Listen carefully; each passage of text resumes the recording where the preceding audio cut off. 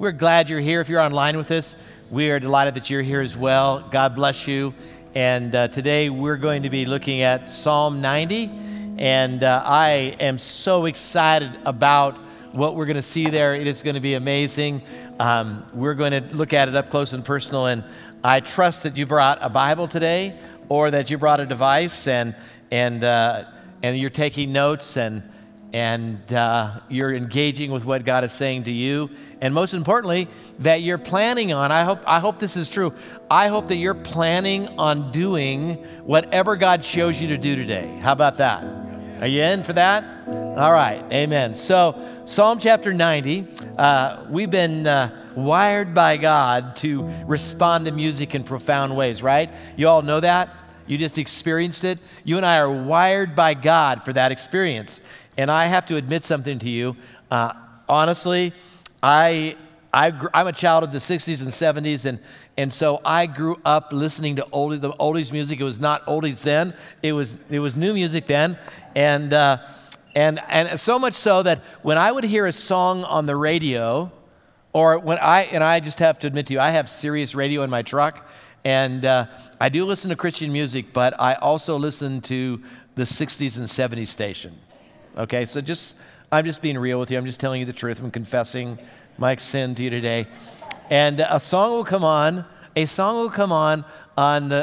my truck, and it will take me back to the day that I heard that song for the very first time. Anybody like that? Anybody have that kind of experience with music? It is such a powerful thing.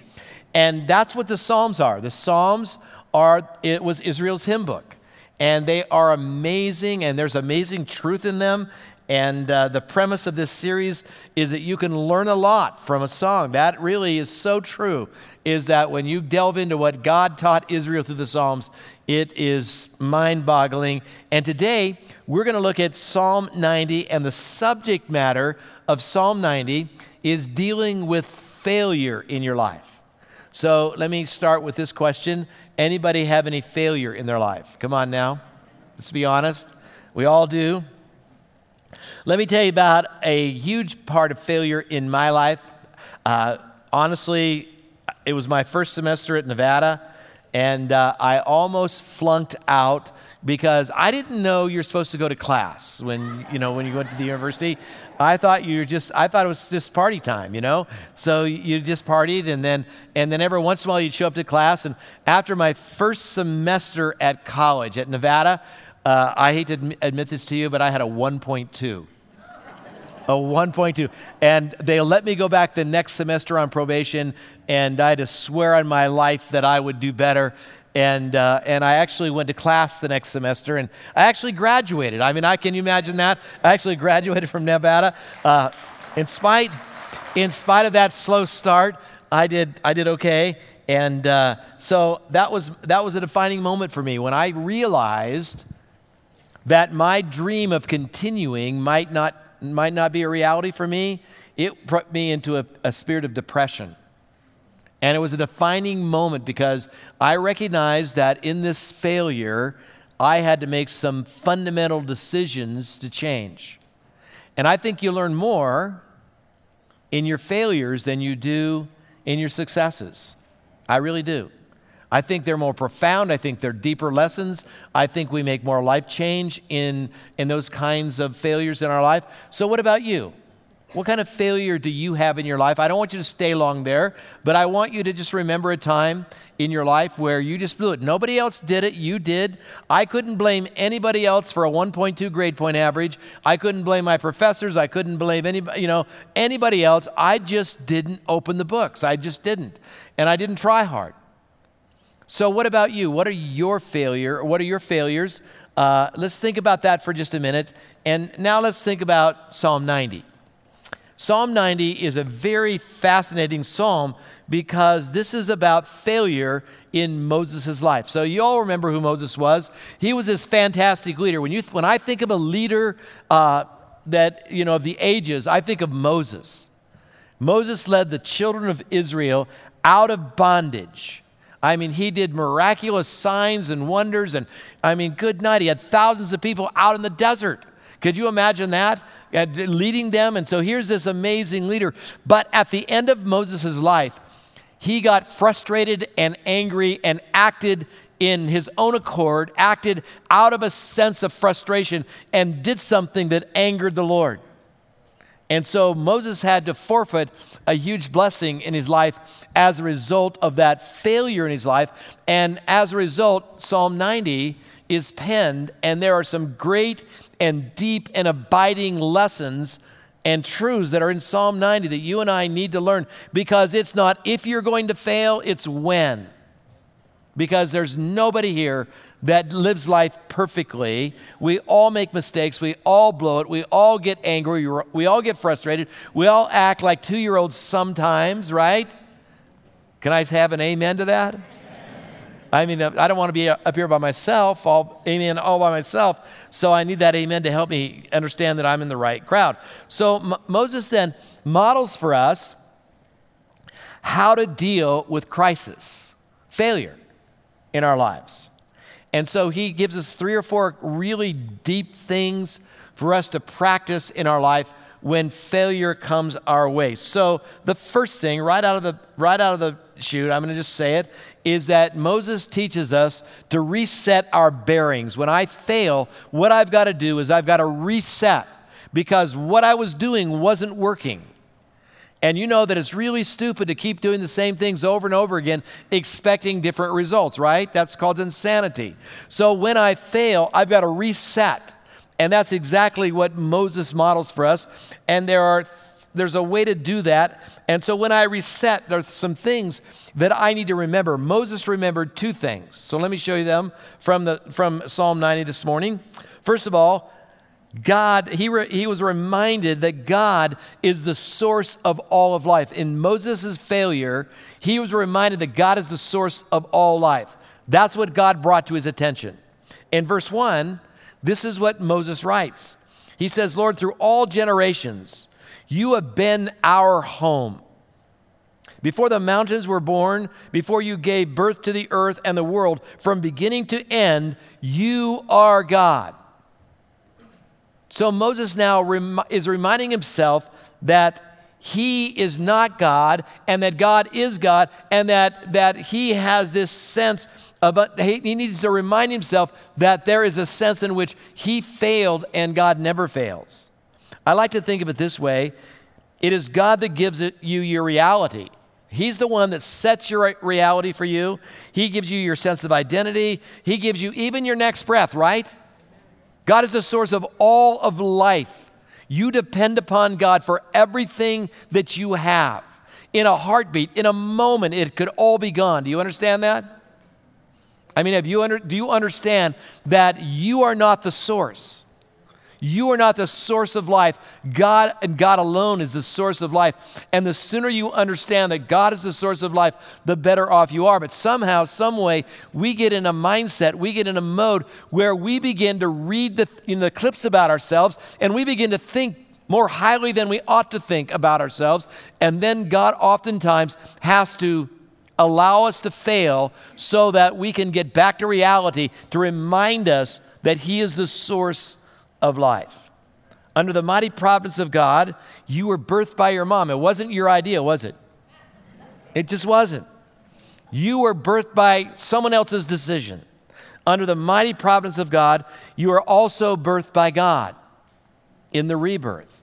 God sent his Spirit, opened your blind eyes, showed you the truth of Jesus, and now you have been born again. That is the sovereignty of God. So Moses remembered that he was not the source. Do you get that? Look at me for just a second. Do you get that? You are not the source of your life. It's just not true. The second thing that Moses remembered is that he was mortal. In verse 3, he says, you turn people back to dust, saying, return to dust, you mortals.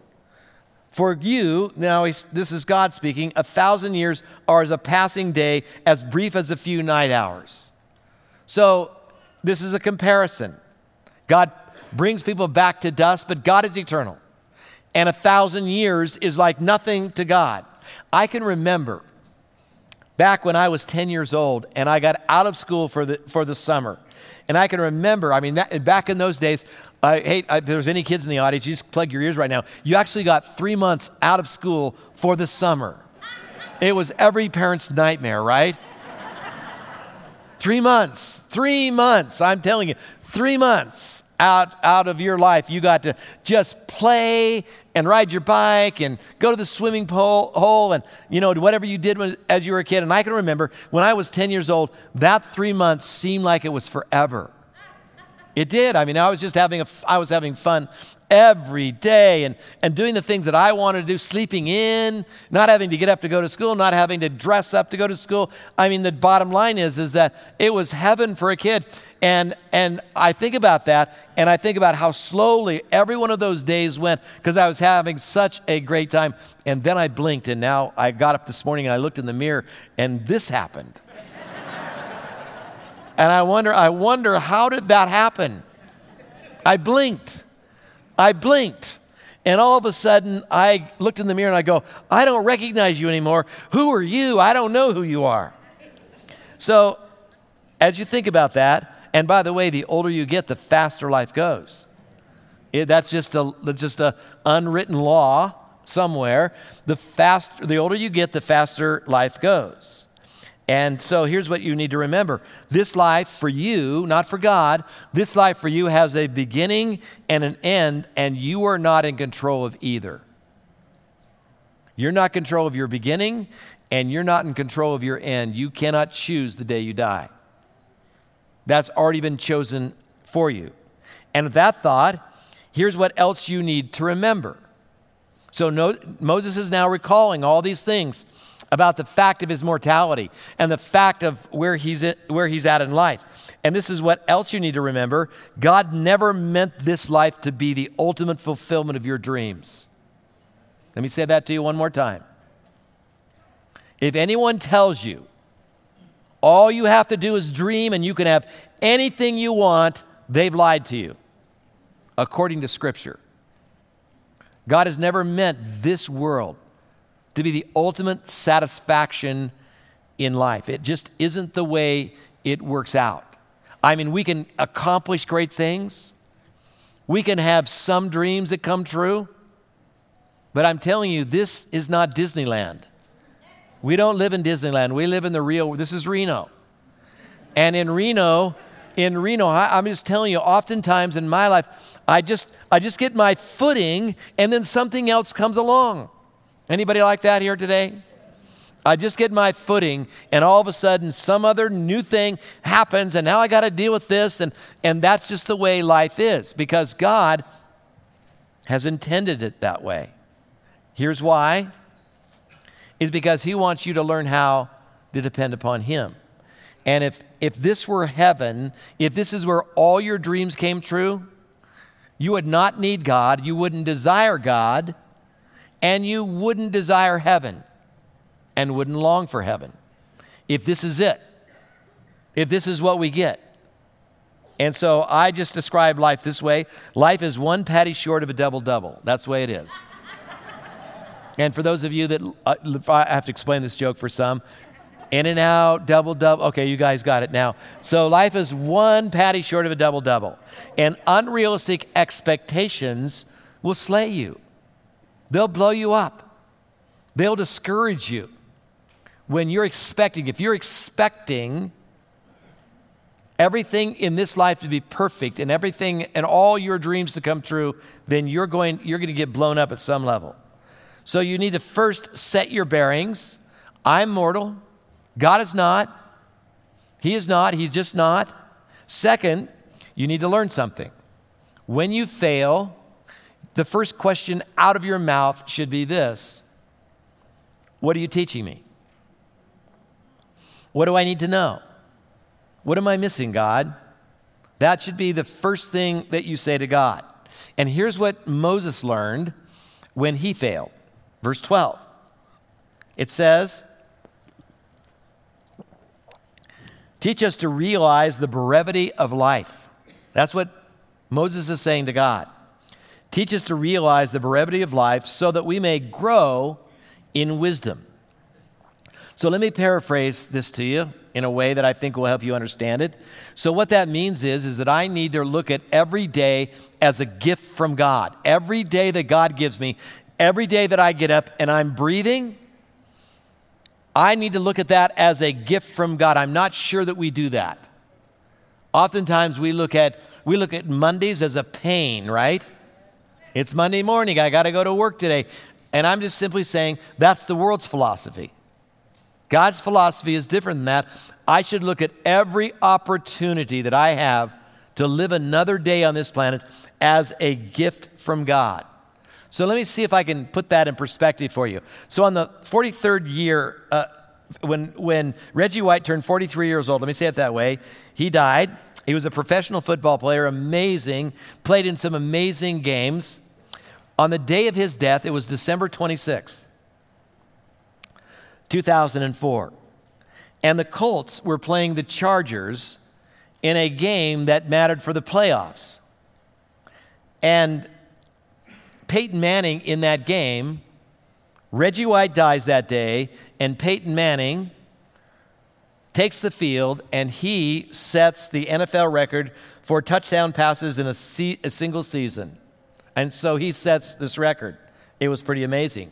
Tony Dungy, who was the head coach of the Colts and commentator today, said this. He says, this puts sports in perspective with White's death. It makes you understand this, that as great as this game may seem, it's not a big deal when you think about the death of Reggie White. You put those two things in perspective. Record-setting, death. Reggie always said, the Lord only gives you one day and you better make the most of it. Every day is a gift from God. Every day that you live and breathe is a gift from God. That's what I need to learn from my failures. When I have a great failure, I need to step back and recognize that everything that God is giving me is a gift. Steve Jobs, you ever heard of him? This is what he says. When I was 17, I read a quote that went something like this. If you live each day as it were your last day, someday, most certainly, you'll be right. Right?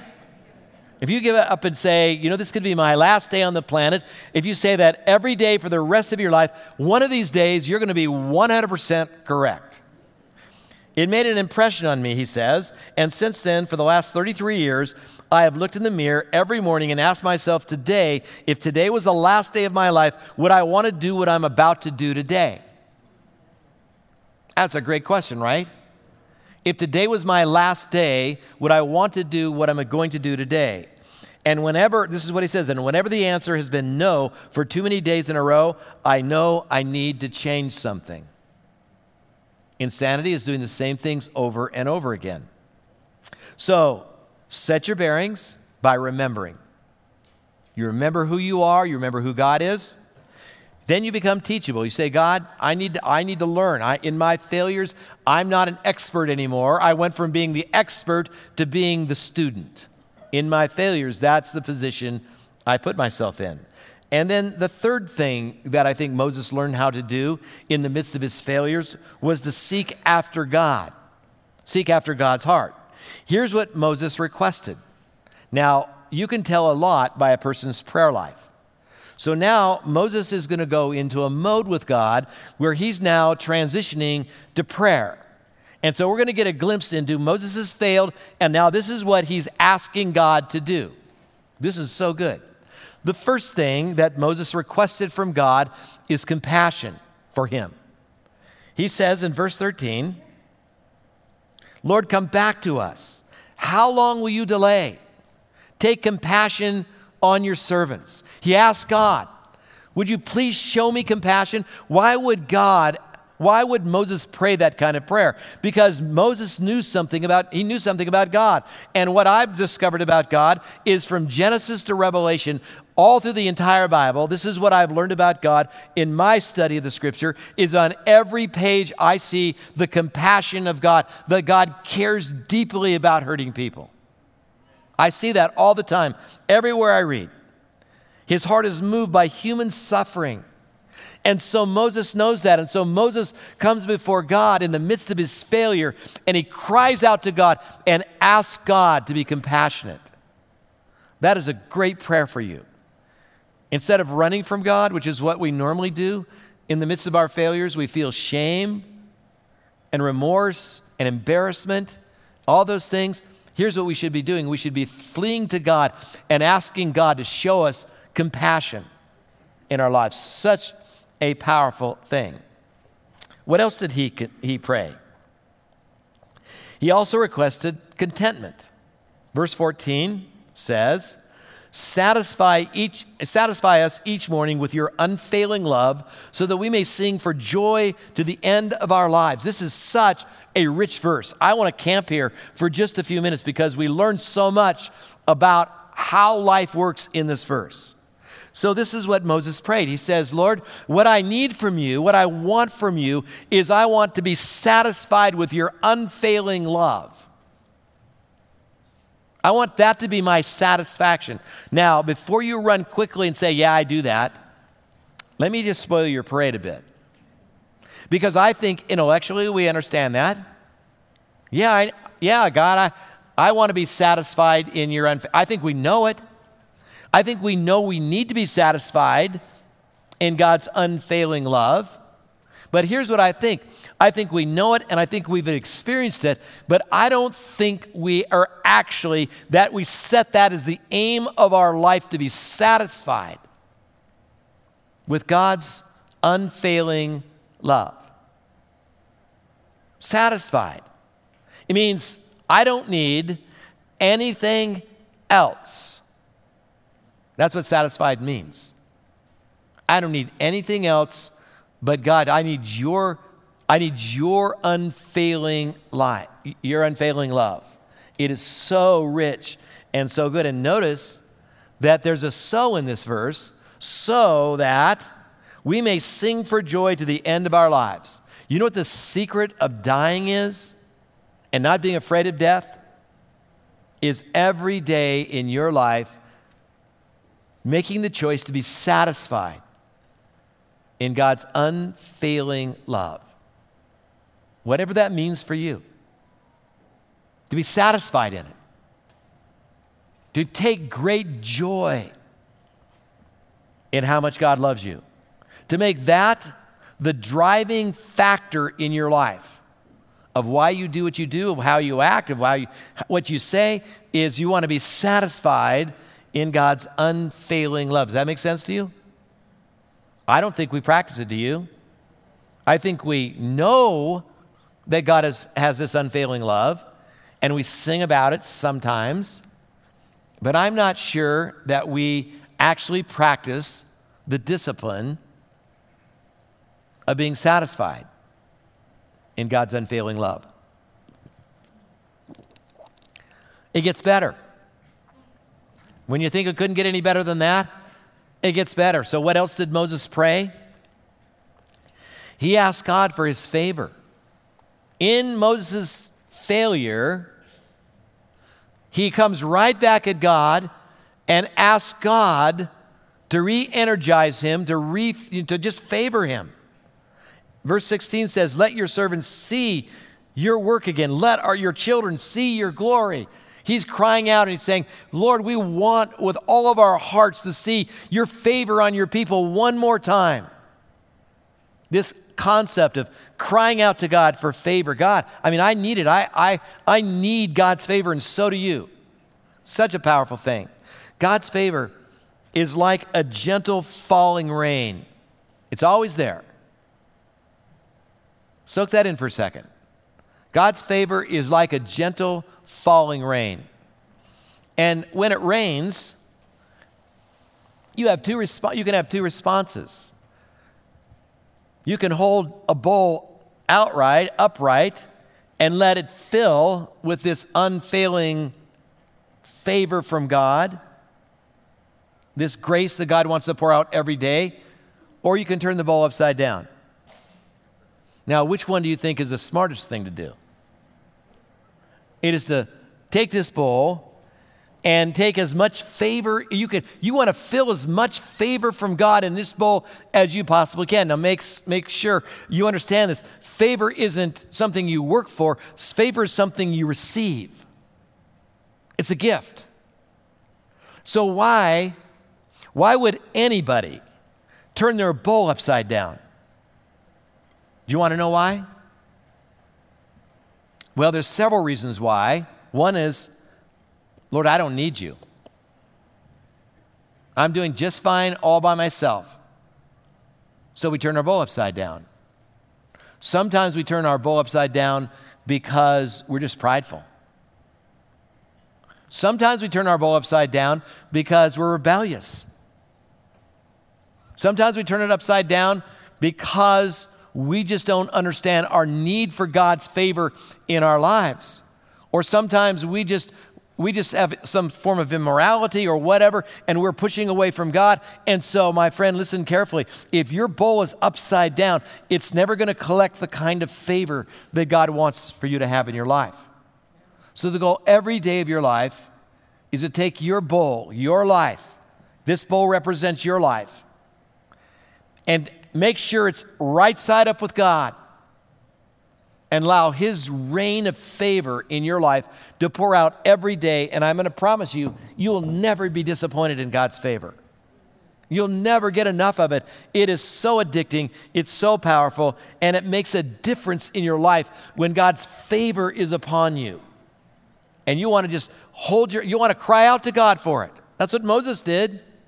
In the midst of his failure, Moses cried out and said, God, what I need now is your favor.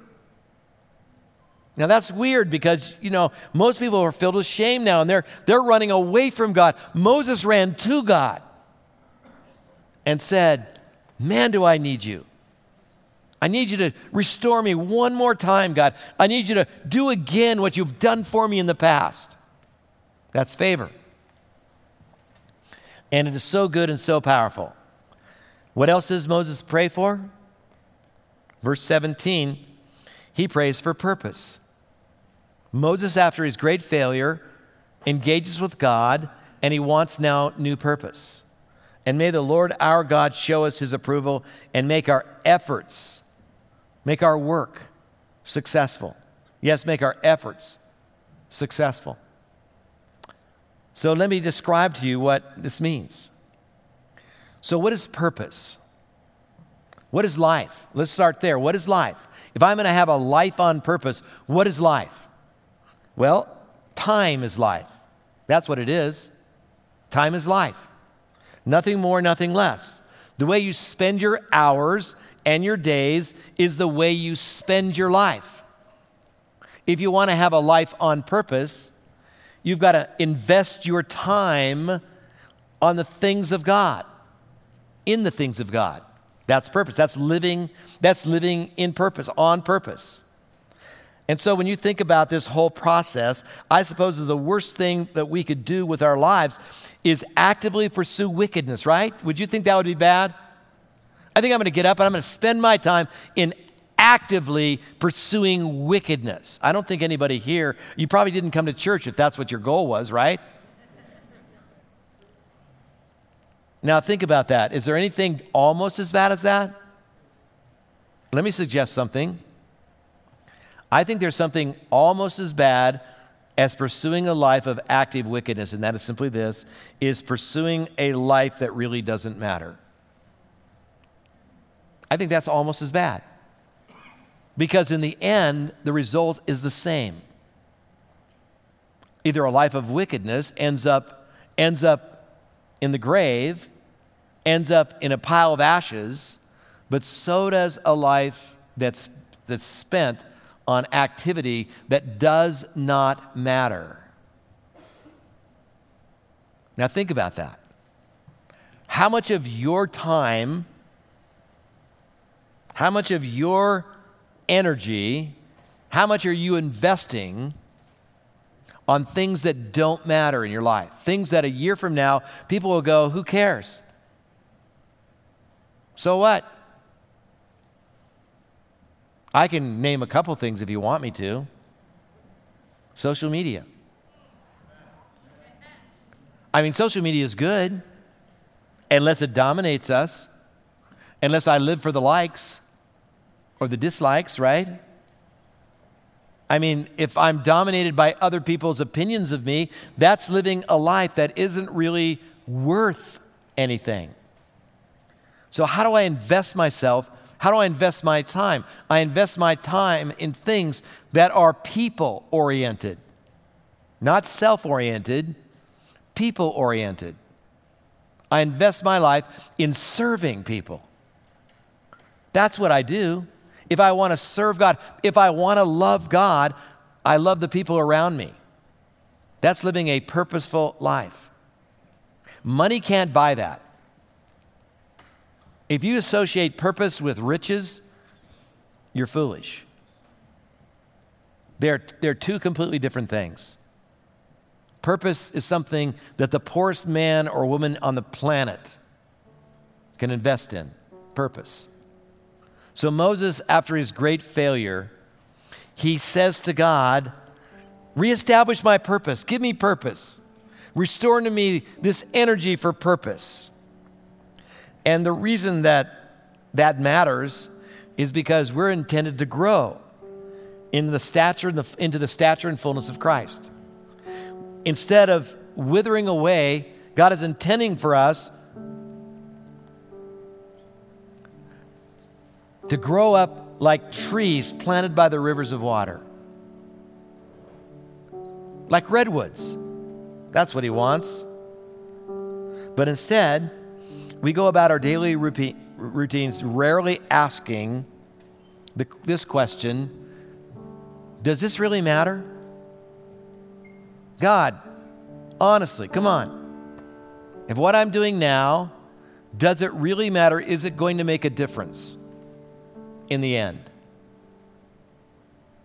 At your funeral, will people go up and say, wow, what an amazing, and you fill in the blank.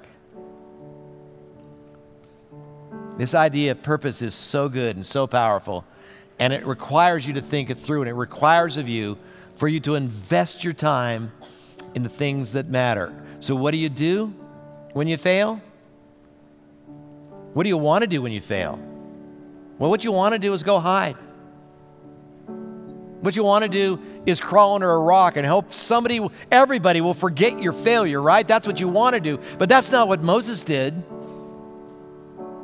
Moses did something counterintuitive.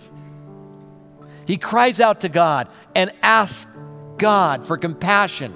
He asks God for his favor. He asks God to restore his purpose in life. That's what Moses did after the greatest failure in life. And in the end, this is what Moses was doing. Listen to this carefully. Let me sum up all of Psalm 90 for you. When I fail, and I will, right? I will fail. Instead of running from God, I run to him. Because this is what I've learned about God.